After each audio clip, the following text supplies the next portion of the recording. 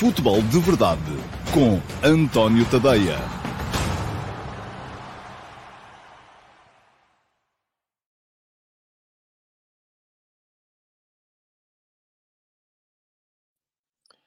Ora então, olá e muito bom dia a todos e sejam muito bem-vindos à edição número 677 do Futebol de Verdade. Hoje vai ser com certeza quentinho. Porquê? Porque tivemos clássico no fim de semana. Houve Porto-Benfica, o Benfica ganhou.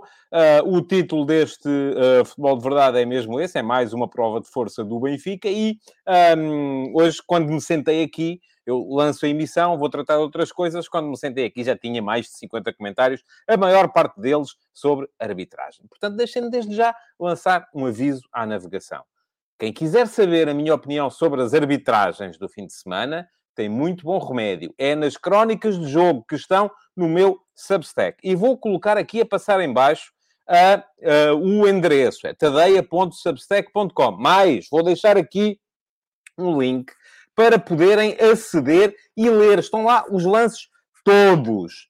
Todos os lances que são minimamente importantes em termos de arbitragem estão lá dissecados e está lá a minha opinião. Aqui vou falar de futebol. Portanto, se quiserem continuar a fazer comentários sobre arbitragem e dizer que isto e que aquilo e que aquele outro e que mais não sei o quê e que aquele devia ter feito a coisa... Ok, é lá. Aqui não vai acontecer. Portanto, vamos seguir em frente, vamos falar de bola, porque é para isso que aqui estamos. Chama-se futebol de verdade. Arbitragem de verdade. Era outra coisa. Aí a gente fazia um programa só sobre arbitragem e acabávamos todos a traulitar uns com os outros, porque é isso que acontece sempre que se começa a discutir arbitragem. Portanto, meus amigos, se quiserem continuar aí, o tempo é vosso, é livre. Se quiserem continuar a debater isso, então muito bem. Eu sobre o jogo já vou falar mais daqui a bocado. Já sabem que à segunda-feira não há pergunta na MUS. Porquê? Porque há muito futebol para debater, há muito futebol para se falar e, portanto, como há jogos para se falar, não vamos estar a falar de coisas à margem da atualidade. De qualquer maneira, já sabem como é que funciona também. Quem quiser candidatar-se a ter a pergunta selecionada para ser a pergunta na MUS de amanhã, o que é que tem de fazer? Tem de deixar a pergunta na caixa de comentários da emissão gravada do Futebol de Verdade. É ir ao meu canal de YouTube, chegam lá, emissão gravada, caixa de comentários, deixam as perguntas, porque as perguntas que são colocadas aqui no live chat, por mais interessantes que sejam, não é tecnicamente possível colocá-las ou submetê-las a concurso para a pergunta na MUS, que é a secção que volta amanhã. Vai sempre de terça a sexta-feira. Portanto, já sabem, mais, para terem a certeza não só de que são avisados quando começa o futebol de verdade, mas também, mais ainda, para saberem ou serem notificados quando aparece cada novo episódio do Mundial Vai ao Bar, o que é que têm de fazer é seguir o canal. E vou deixar aqui também o link para poderem seguir o canal, para poder, e se ativarem as notificações, são então avisados sempre que eu estou a entrar em direto ou sempre que entra um novo episódio do Mundial Vai ao Bar. Já lá estão 5 episódios no meu canal de YouTube, portanto já cá estão no meu canal de YouTube, 5 episódios. Podem vê-los a todos quando acabar o Futebol de Verdade. Vão lá dar um salto lá atrás e vejam os primeiros 5 episódios. São 32 histórias, vai ser um total de 32 histórias para vocês poderem brilhar em conversa de amigos a propósito do Campeonato do Mundo de Futebol. Há histórias do Arco da Velha, eu não as conhecia, fui pesquisar para as conhecer e, portanto, é uma questão de darem lá um salto também para ver mais. Hoje vamos ter a segunda live do Mundial Vai ao Bar. Vou ter outra vez, tal como tive na última quinta-feira, vou voltar a ter convidados no espaço do The Couch para uma emissão patrocinada pela MUS e vamos voltar a ter então convidados no espaço do bar, para podermos falar hoje mais detalhadamente sobre o Grupo B. E quem é que vai estar no Grupo B? Inglaterra, Estados Unidos da América, Irão e País de Gales. É um grupo muito anglófono, vamos chamar-lhe assim. Bom, vamos lá ver. Vamos entrar, não há pergunta na MUS hoje, mas de qualquer maneira vamos ter, porque temos sempre ataques rápidos, e é pelos ataques rápidos que eu vou começar a emissão de hoje. Vamos lá, o que é que temos aqui? Diz-me aqui, isto vou ler, pronto. Diz o Marco Lopes, o Mundial vai ao bar, é espetacular. Aqueles primeiros mundiais têm muita política ao barulho, é verdade. E não são só os primeiros, se calhar os próximos também vão ter. O Miguel Dias diz, muito interessante a história do Uruguai, o Mundial vai ao bar, muito bem. Conto convosco, vão lá ver, os episódios estão muito... têm muito poucas visualizações. Eu acho que deve ter a ver com algoritmos e... Porque, enfim, uma coisa é o direto, onde está sempre mais gente. Outra coisa é aqueles episódios gravados, são 5 minutos, há muito pouca gente a ver. E, enfim, eu percebo que vocês queiram, sobretudo, vir aqui discutir o futebol de hoje, a espuma dos dias, mas há no passado coisas muito, muito, muito interessantes. Bom, vamos lá. O que é que vamos ter? Ataques rápidos. Quero começar por vos falar daquilo que foi a carga policial do Corpo de Intervenção da Polícia de Segurança Pública na bancada sul do estádio de Alvalade, durante a primeira parte do Sporting Casa Pia. Eu escrevi sobre o tema hoje e vou deixar aqui também o link para quem quiser ler, poder ler. Já estive a trocar umas bolas, tanto no Twitter como no Facebook, com algumas pessoas, de um lado e do outro. Gente que está mais conotada com a claque e, portanto, acha que a claque tem toda a razão e que mais ninguém tem razão. Gente que está que é mais anti-claque e, portanto, está mais conotada com a direção do Sporting e acha que a claque não tem razão nenhuma e que não tem razão de existir. E, portanto, enfim, eu, no meio disto tudo, coloco-me, como gosto de me colocar sempre, ao meio. E acho que ninguém saiu bem visto desta história. Aliás, toda a gente saiu mal vista desta história. É uma coisa impressionante. Aliás, eu chamei-lhe no último passo de hoje, cujo link já ficou lá atrás, que foi um filme só com vilões. Não houve gente boa ali. Foram só vilões. E vou explicar aqui muito resumidamente porquê. Porque se quiserem depois ler com mais detalhe, podem dar um salto ao meu Substack. Acho que esteve mal a polícia e não é preciso ser muito libertino para o considerar. Que a polícia tenha decidido entrar pela bancada para apreender o tal lançador de foguetes que estava a lançar foguetes para que poderiam eventualmente atingir as pessoas que estavam no anel superior. Ok, percebo que possa haver ali alguma dose de risco para quem estava no anel superior. Já percebo pior aquela coisa de irem lá para confiscar as tarjas que lá estavam, porque, enfim, as tarjas são um direito à expressão, são insultuosas, mas também há tarjas insultuosas por todo o lado. Há comentários insultuosos nas redes sociais e não vai a polícia imediatamente apreender as pessoas e proibi-las de estar no Twitter, no Facebook. Caramba, se viessem a proibir de estar no Twitter ou no Facebook todos aqueles que há uma cadência diária vêm aqui insultar-me, então, caramba, daqui a bocado não tinha audiência. Bom, mas isto para vos dizer que para isso não era preciso aquele show de força, não era preciso entrar com o corpo de intervenção daquela maneira. É verdade também que a carga policial verdadeiramente dita só aconteceu depois dos polícias terem sido recebidos à cadeirada. Portanto, aí funciona uma espécie de atenuante. Mas a polícia tem que ser capaz de distinguir as coisas. E para chegar a quem lhe está a mandar cadeiras acolá, não tem o direito de arrasar tudo o que está à passagem. Eu vi imagens que me impressionaram. Vi um indivíduo de muletas a ser pontapeado e depois deitado ao chão. Não era ele, com certeza, que estava a fazer essas coisas todas. Vi um indivíduo de Panamá com os braços no ar a levar duas pancadas fortíssimas. Isto ninguém me contou. Há vídeos aí a circular. Portanto, aquilo que acontece é que a polícia tem de ser mais contida na maneira de atuar neste tipo de situações. Não é admissível num Estado como é o Estado português que a PSP funcione daquela maneira. E mais, e não é admissível que a seguir venha fazer um comunicado a dizer que usou a força adequada. Não usou a força adequada coisa nenhuma. E ninguém me vai convencer do contrário. Por mais que tentem, ninguém me vai convencer do contrário. Mas vamos lá. Esteve mal a gente ainda também, como é evidente. A Juveléu, que eu faço sempre aqui, sempre que falo de claques, o Mani Calavera dizia, como alguém escreveu hoje de manhã, a polícia comportou-se como a antiga PID, palavra feia de 4 letras. Não foi isso que eu disse. E por acaso não era em PID que eu estava a pensar. Era noutra coisa e não era acerca da polícia. Era acerca das pessoas que estavam a bater palmas, mas já lá vou. Bom, a Jovela, eu faço sempre que falo aqui de claques, gosto de fazer aqui um pequeno aviso, um pequeno disclaimer, para vos dizer que eu gosto do fenómeno das claques.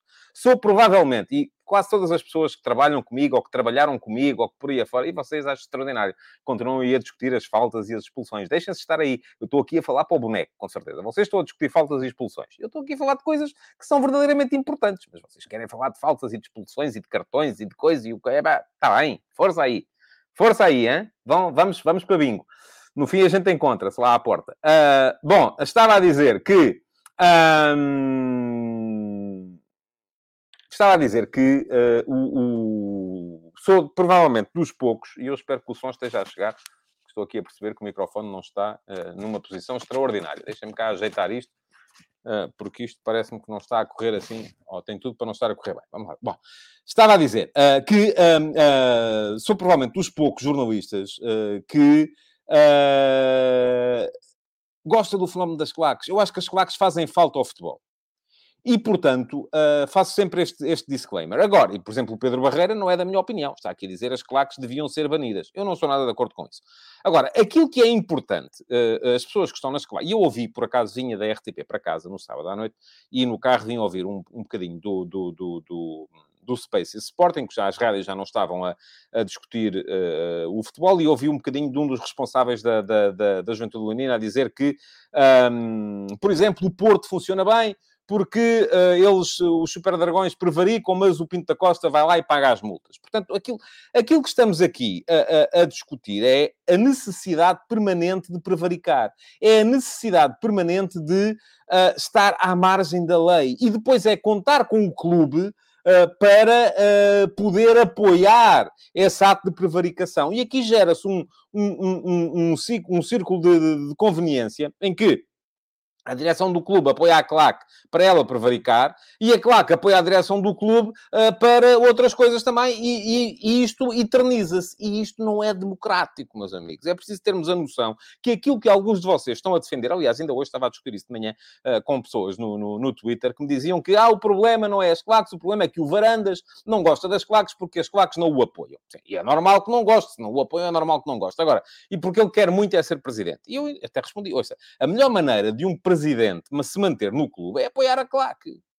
Um presidente que apoia a claque sabe que tem ali à partida um braço armado, alguém que vai sempre a parar-lhe os golpes. E, portanto, eu acho que a Joveléu aqui, aliás, os jogadores aparentemente não gostaram, e eu, se fosse jogador, também não gostaria, porque o Sporting estava num jogo fundamental, o Sporting precisava de ganhar para se manter vivo na Liga, estava a perder, e a Juventude Leonina estava a cantar cânticos contra o Varandas. Isto não é apoiar a equipa, por muito que agora venham dizer que estão lá sempre para apoiar a equipa, de 3 em 3 dias, faça chuva, faça sol, de dia à tarde, à noite, seja quando for. Não, não é de todo por aí. Não é de todo por aí. Eu sou contra esse aborto jurídico, e já o disse aqui várias vezes, esse aborto jurídico que é o cartão do adepto. Sou contra esse aborto jurídico que são as zonas de condições de acesso especiais, seja lá o que for, como é que chamam aquilo. Acho mal. Acho que não faz sentido andarmos a medir os metros dos cascóis e das bandeiras, porque isso vai tirar cor ao apoio e ao futebol. Mas acho que têm que cumprir a lei. E depois, se estão como eu estou contra a lei, é estarmos aqui, diz-me aqui o Luís Almeida, o problema é passar tanto tempo a falar de algo que não é futebol. Mas isto é muito importante para o futebol, Luís. É muito mais importante de um penalti ou uma expulsão. É isso que vocês têm de entender também. Porque isto é aqui que se define tudo. É aqui que se define tudo. Estava a dizer que o ser contra uma lei é expressarem-se contra ela, é eventualmente terem tarjas contra a lei, sim senhores, não tenho nada contra isso, acho que isso está no direito de expressão, mas não é depois prevaricarem, não é incorrerem em ações que são criminosas. E portanto, aí estão a ficar mal imediatamente. Sobretudo quando depois fica a ideia que não é só no Sporting, é no Sporting e em todo o lado. Aquilo que estão a fazer é, se vocês nos apoiarem, nós apoiamos. Se vocês não nos apoiarem, nós assobiamos. Não gosto. Não acho que as coisas devam ser por aí. Mas esteve mal o Sporting também. Esteve mal o Sporting porque o Frederico Varandas não pode fazer, ou a direção do Frederico Varandas, não pode fazer o comunicado que fez. Em que passa por cima daquilo que foi o atropelo dos direitos dos cidadãos que estavam naquela bancada e que não tiveram nada a ver com isso. Só para depois poder chegar àquilo que quer, que é atingir a direção da Juventude Leonina. Tal como esteve mal o governo, e já expliquei aqui porque a lei não presta, e tal como estiveram mal, então esses aí é que estiveram mesmo, ouça, era desses que eu falava, quando falava na palavra de 4 letras, as pessoas que estavam nas outras bancadas a bater palmas à carga policial. Mas o que é isto? Mas está tudo doido já, agora? A polícia entra e começa a distribuir fruta e eu bato palmas? Mas porquê? Em nome de quê? Alguém é capaz de me explicar isto? Bom, quem quiser saber com mais detalhes já sabe, o texto do último passo está lá. Vamos continuar com os ataques rápidos para entrarmos no futebol. Para vos chamar, enfim, vamos olhar como olhamos sempre para o futebol internacional à segunda-feira. O Nápoles a ganhar em Roma, à Roma. Há um lance em que o Smalling está mal, em que o Osimhen está muito bem, mas a maior parte do jogo olhou-se para aquilo e só se viu o Nápoles está muito, muito forte este ano. Eu lembro no início do campeonato ter colocado aqui a possibilidade de o Nápoles poder vir a ser campeão de Itália. Coloquei-o naquele lote dos favoritos. Houve muita gente a dizer que não tinham um estaleca. Vamos a ver. Eu acho que têm. E acho que este Nápoles está, de facto, muito, muito, muito forte. Em Inglaterra, mais uma derrota do Liverpool. Está a 12 pontos do primeiro lugar. Perdeu com o Nottingham Forest agora. Não vejo o Klopp todas as semanas a vir dizer para as conferências de imprensa que a culpa não vai morrer solteira ou que se tiver que me ir embora, vão-me embora. Enfim, é uma situação... Eu acho que as pessoas têm que começar a olhar, e isto é para voltar ao Sporting, sim. As pessoas têm que começar a olhar para os resultados desportivos como algo que é cíclico. O Sporting, aparentemente, colocou em causa esta época com uma série de apostas, ou não fazendo uma série de apostas, e apostando antes na solidez financeira, em vez de apostar no reforço da equipa. Mas, pronto, a época está, aparentemente, muito complicada. Vamos ver ainda como é que vai correr. Mas, enfim, para o ano há outra, não é? Acaba 2022-23 e começa 2023-24. Um indivíduo que foi campeão em 2020-21 e era o maior, não começa agora a ser o pior em 2021-22. E o João Lopes diz-me aqui, vamos mesmo comparar Klopp com o Amorim em termos do que já ganharam. Mas eu não comparei em termos do que já ganharam. Eu estou a comparar em termos do que podem ganhar, ou do que podem, ou daquilo que significa aquilo que eu defendo e defenderei sempre, que é a estabilidade no trabalho. E isso aqui é válido, quer se tenha ganho 200 campeonatos ou nenhum campeonato. Se um clube contrata um treinador é porque acredita nele. Se depois faz outras apostas e corre mal, como fez o Liverpool, quando vendeu o Mané, enfim, contratou o Darwin, não correu bem, a substituição não está a ser tão bem sucedida como se esperava, é aguentar, não é? É aguentar. Não é de repente está tudo mal e vai tudo despedido e vai tudo e vem este e vai aquele. Enfim, mas é isso, sobre esse tema, um dia destes, cá voltarei. Porque é um tema que ainda merece. Se eu disse no outro dia que não conseguia explicar em 20 segundos, e até fui um bocadinho inconveniente na forma como o disse, na RTP, também não é aqui agora que eu vou conseguir explicar. Um dia destes escreverei sobre ele. Mais coisas. O Arsenal não ganhou, empatou com o Southampton. O Tottenham perdeu em casa com o Newcastle. Belíssimo campeonato está a fazer o Newcastle. E no Brasil, o Palmeiras, com o 3-0 ao Avaí, aumentou para 11 a distância pontual para o Internacional de Porto Alegre. Faltam 5 jornadas, portanto são 15 pontos. Quer dizer que o Palmeiras está a 5 pontos de ser campeão do Brasil. O Internacional ontem empatou em Curitiba e, portanto, cedeu mais 2 pontos e está quase confirmado o título de campeão brasileiro do Palmeiras. Ainda em Portugal, só para vos chamar a atenção de mais 2 temas, que são o regresso de Lucas Veríssimo à competição, 349 dias depois da lesão em Braga.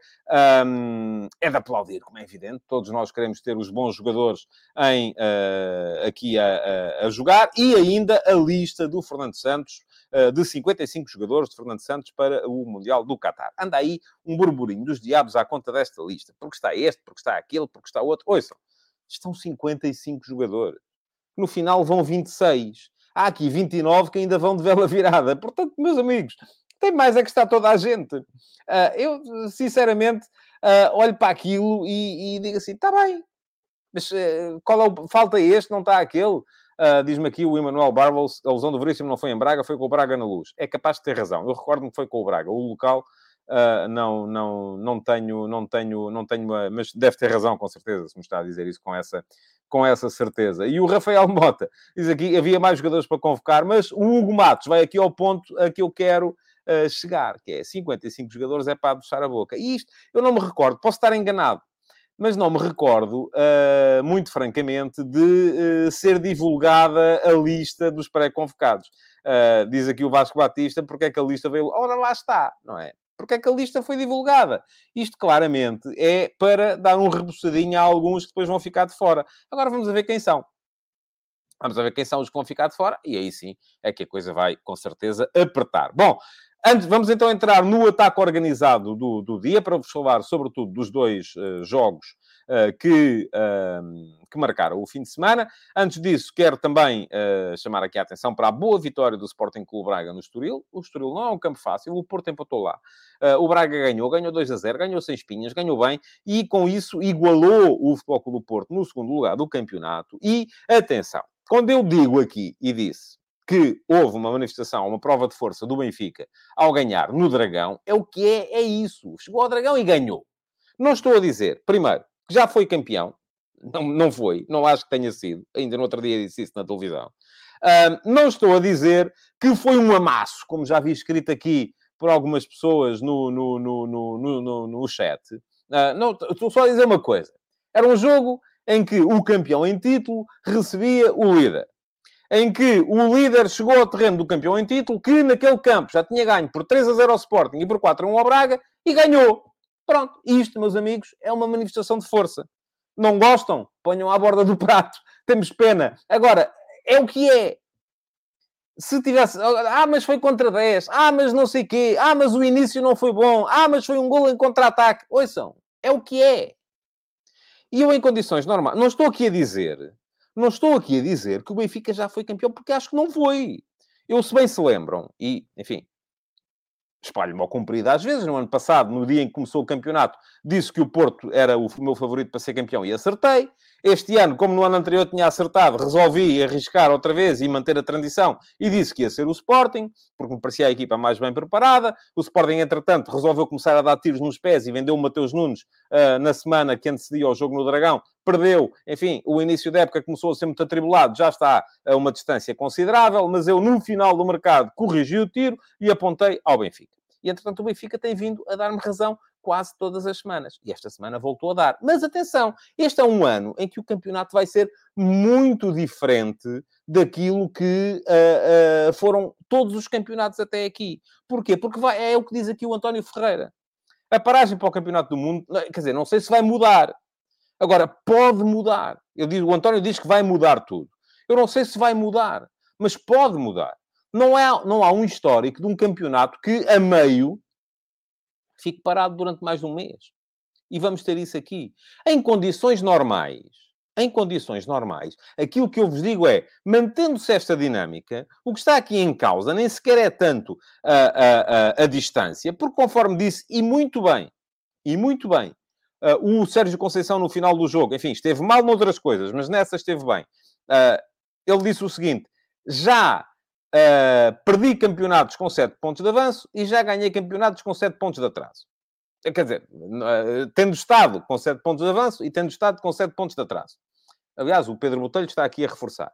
Bruno Lage, na primeira época, estava com 7 de atraso e ganhou. Na época seguinte, com 7 de avanço, perdeu. À 10ª jornada, a vez já campeão, não cabe na cabeça de ninguém. Pois não. E mais ainda, quando... o que lhe posso dizer é, com esta dinâmica que as equipas estão a mostrar, eu veria muito difícil o Benfica ser alcançado e ultrapassado. Mas atenção.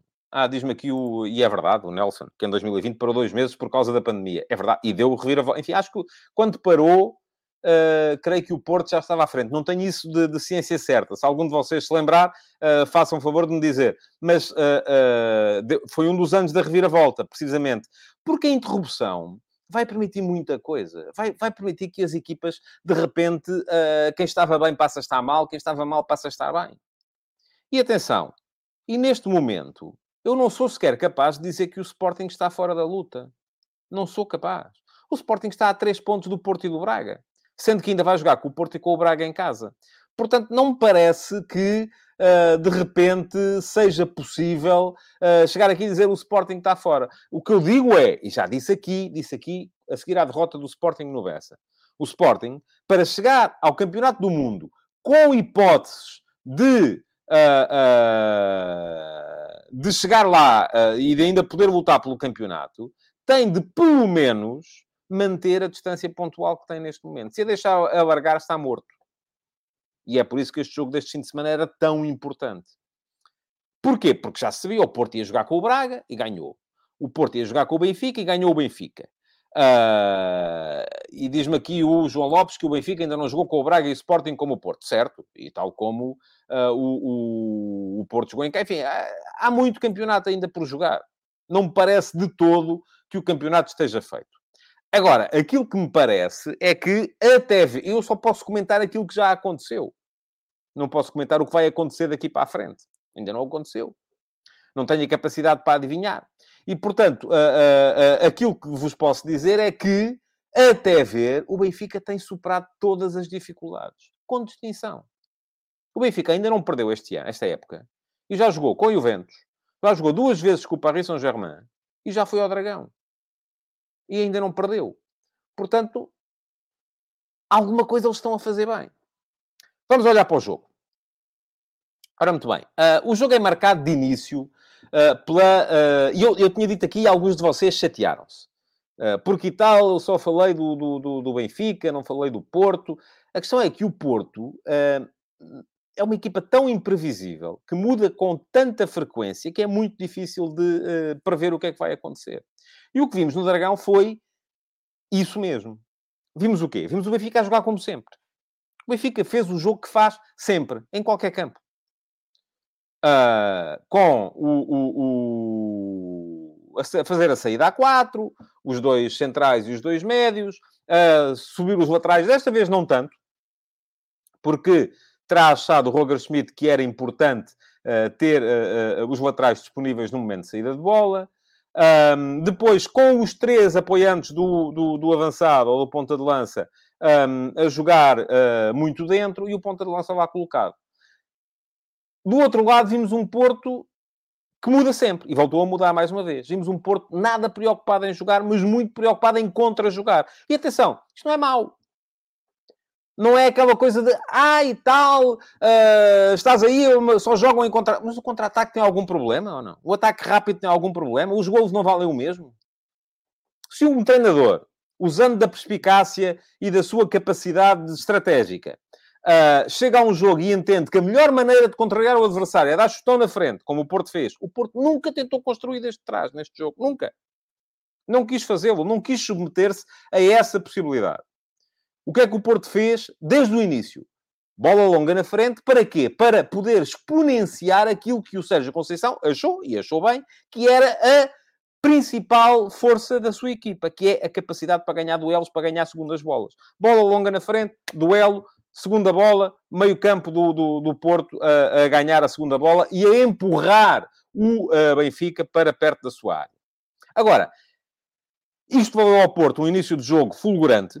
Valeu ao Porto um início de jogo em que criam, inclusive, uma grande ocasião de golo, que é o cabeceamento do Taremi, que o Vlaco Dimos vai buscar com uma defesa extraordinária. Mas também não valeu muito mais. E a verdade, e para todos aqueles que depois vêm dizer mas o Benfica só equilibrou quando esteve a jogar contra 10. Não é verdade. Aliás, está aqui a dizer agora o Ruben Lima, e eu respeito a sua opinião. Enfim, não posso dizer nem que sim nem que não, que em igualdade numérica o Porto nunca perdia. Mas também não sei se ganhava. Também podemos dizer que em igualdade numérica o Sporting no ano passado não teria empatado o jogo no Dragão. Pronto, se calhar. Podemos dizer tudo e mais alguma coisa. O que não podemos dizer é que aquilo não aconteceu. E aquilo que aconteceu foi que, a partir dos 15 minutos, o Benfica equilibrou o jogo.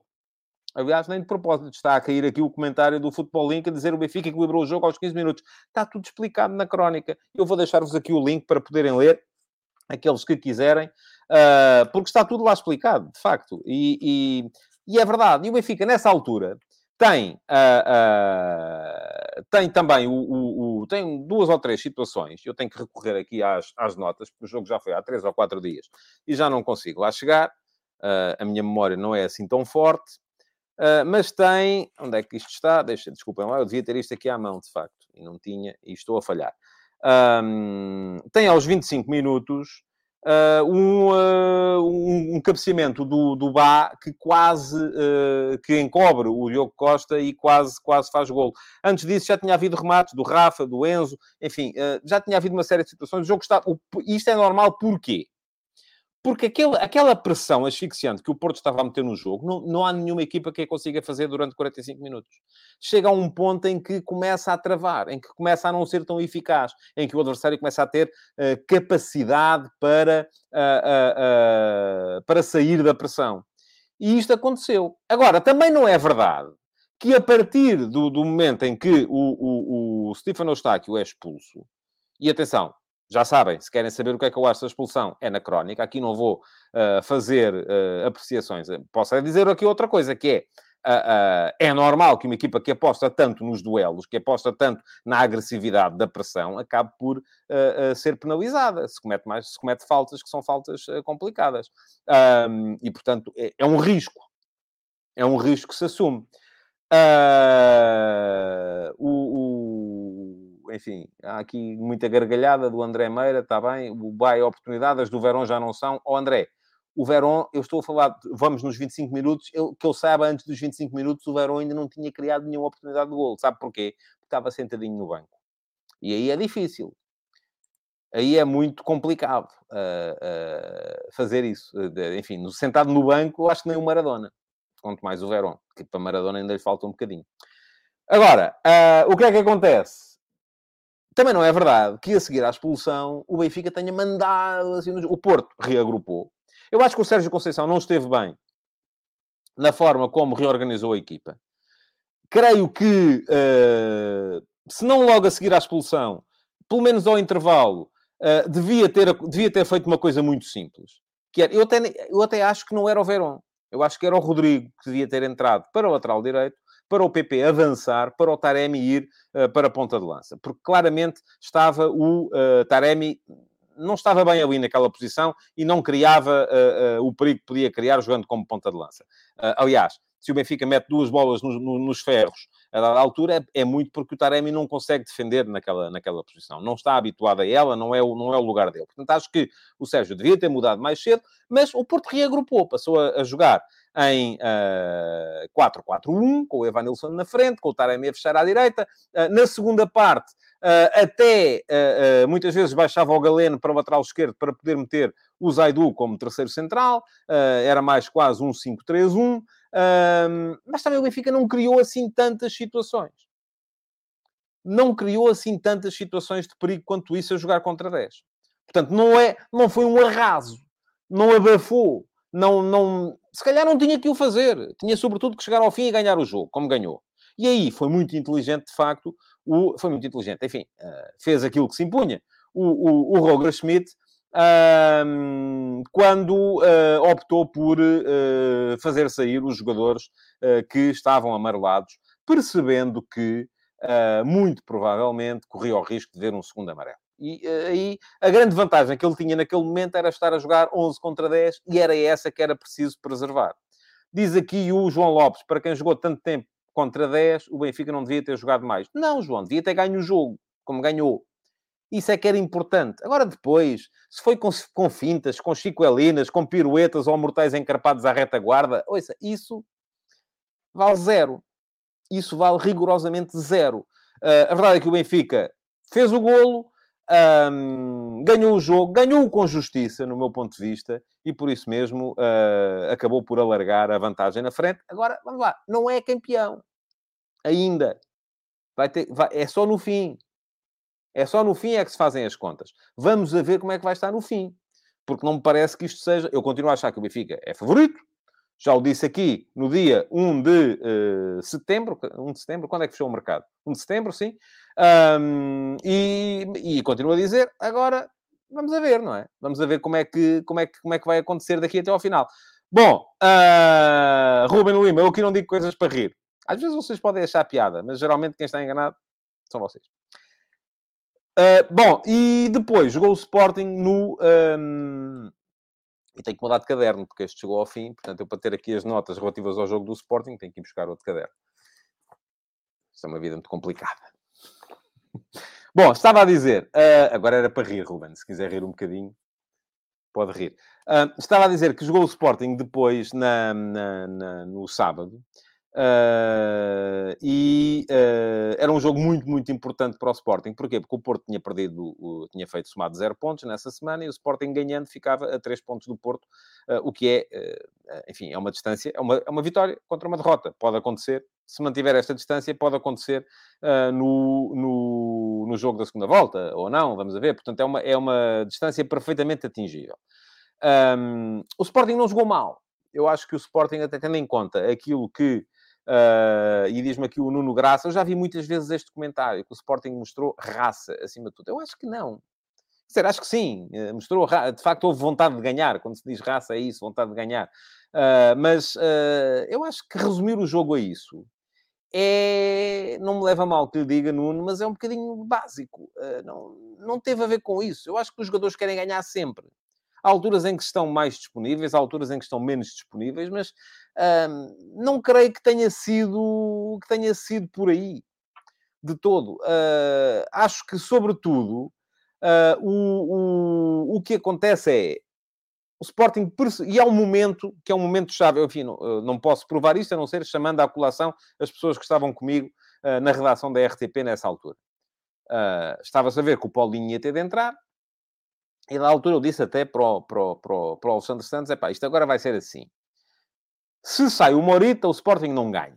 Se sai um da frente, e era o Trincão que estava a pedir para sair, de todo, pelo aquilo que estava a fazer em campo, apesar de ter mandado uma bola ao poste uns minutos antes, se sai o Trincão, o Sporting vira o jogo. Porquê? Porque o Sporting já na primeira parte estava a ser melhor. E o que era importante ali era que o Sporting conseguisse manter a coerência. Conseguisse manter a coerência nas ideias. É assim que se ganham jogos. E o Sporting, foi a primeira vez, esta época, que o Sporting conseguiu virar um resultado. E fê-lo contra uma equipa que tinha a melhor defesa da Liga. Portanto, não era propriamente uma equipa assim tão fraca, apesar de ter subido à primeira divisão este ano. Nos outros jogos, em que começou a perder, e foram eles, vou ver se me lembro aqui de todos, Futebol Clube do Porto, começou a perder e perdeu 3-0. O Chaves começou a perder e perdeu 2-0. O Marselha em casa começou a perder e perdeu 2-0. O Varzim começou a perder e perdeu 1-0. E o Boa Vista começou a perder e ainda empatou e perdeu 2-1. Com o Casa Pia começou a perder e conseguiu virar. Querem saber uma coisa? Nas outras 5 ocasiões, o Ruben Amorim fez aquilo que as bancadas querem sempre, que é mais avançados lá para dentro. Trocou os jogadores das linhas de trás por os jogadores das linhas da frente. Fez baixar no campo ou o Pedro Gonçalves, ou o Trincão para lateral. N coisas foram feitas. Ou seja, torpedeou a ideia. Resultado, não ganhou. Desta vez, manteve a ideia. Foi coerente, ganhou o jogo. Porquê? Porque o Sporting estava a criar, desde o início do jogo, muitas dificuldades à boa organização defensiva do Casa Pia. E está aqui muita gente a falar. E é verdade. O último que disse isso foi aqui o Jorge Mutemba. A flash interview do capitão do Casa Pia de tirar o chapéu por futebol. É verdade, sim senhores. O Vasco Fernandes explicou o jogo muito bem explicado. No final. Desde o início que o Sporting estava a criar muitas dificuldades ao Casa Pia. E, mais uma vez, vai ficar aqui o link para poderem ler a crónica, onde eu expliquei isso tudo. Estava tudo explicadinho, com imagens, com as trocas posicionais que foram sendo feitas. Como é que estava a criar dificuldades?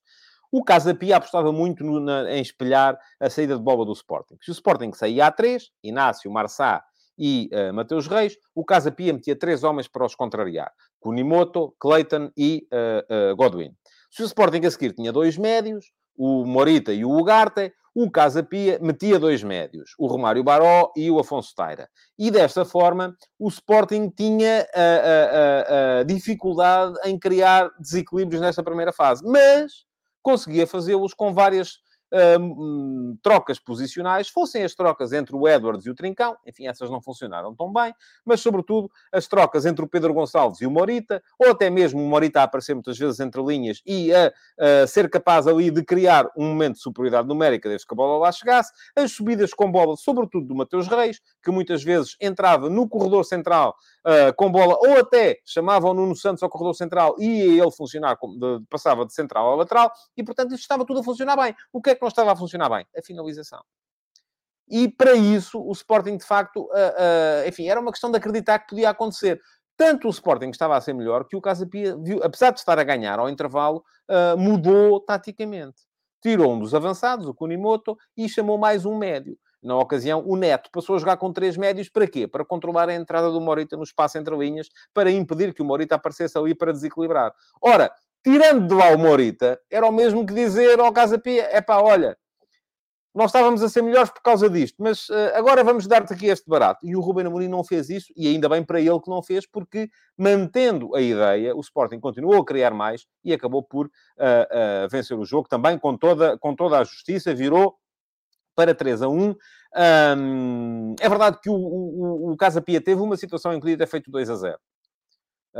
Quando o Chico Lamba, que me pareceu um central bom com bola, mas completamente perdido em campo sem ela, deixou fugir o Godwin, não percebeu muito por onde é que ela ia entrar e podia ter acontecido perfeitamente o Godwin ter aí chegado ao 2-0 e teria sido o fim do Sporting neste jogo, porque com 2-0 já não chegavam lá de maneira rigorosamente nenhuma. Mas, enfim, não aconteceu, foi 3-1, foi justo, e aquilo que temos neste momento, de facto, é Benfica 28 pontos, Porto e Sporting Clube Braga 22, estão a 6, Sporting Clube Portugal 19, e depois uma palavra para o Casa Pia, que está bem, e para o Vitória. O Vitória Sport Clube voltou a ganhar, ganhou um belíssimo jogo ontem ao Boa Vista, 3-2, está com 17 pontos, a par do Casa Pia, a 2 pontos do Sporting, e está a fazer um belíssimo campeonato. Aliás, o Sporting vai ter, ainda para falar de Sporting, vai ter 3 jogos daqui até à interrupção, para o campeonato, claro, até à interrupção para o Mundial, e desses 3 jogos, um deles, 2 são fora, Aroca e Famalicão, e um deles é em casa, Vitória Sport Clube. Vai ser, com certeza,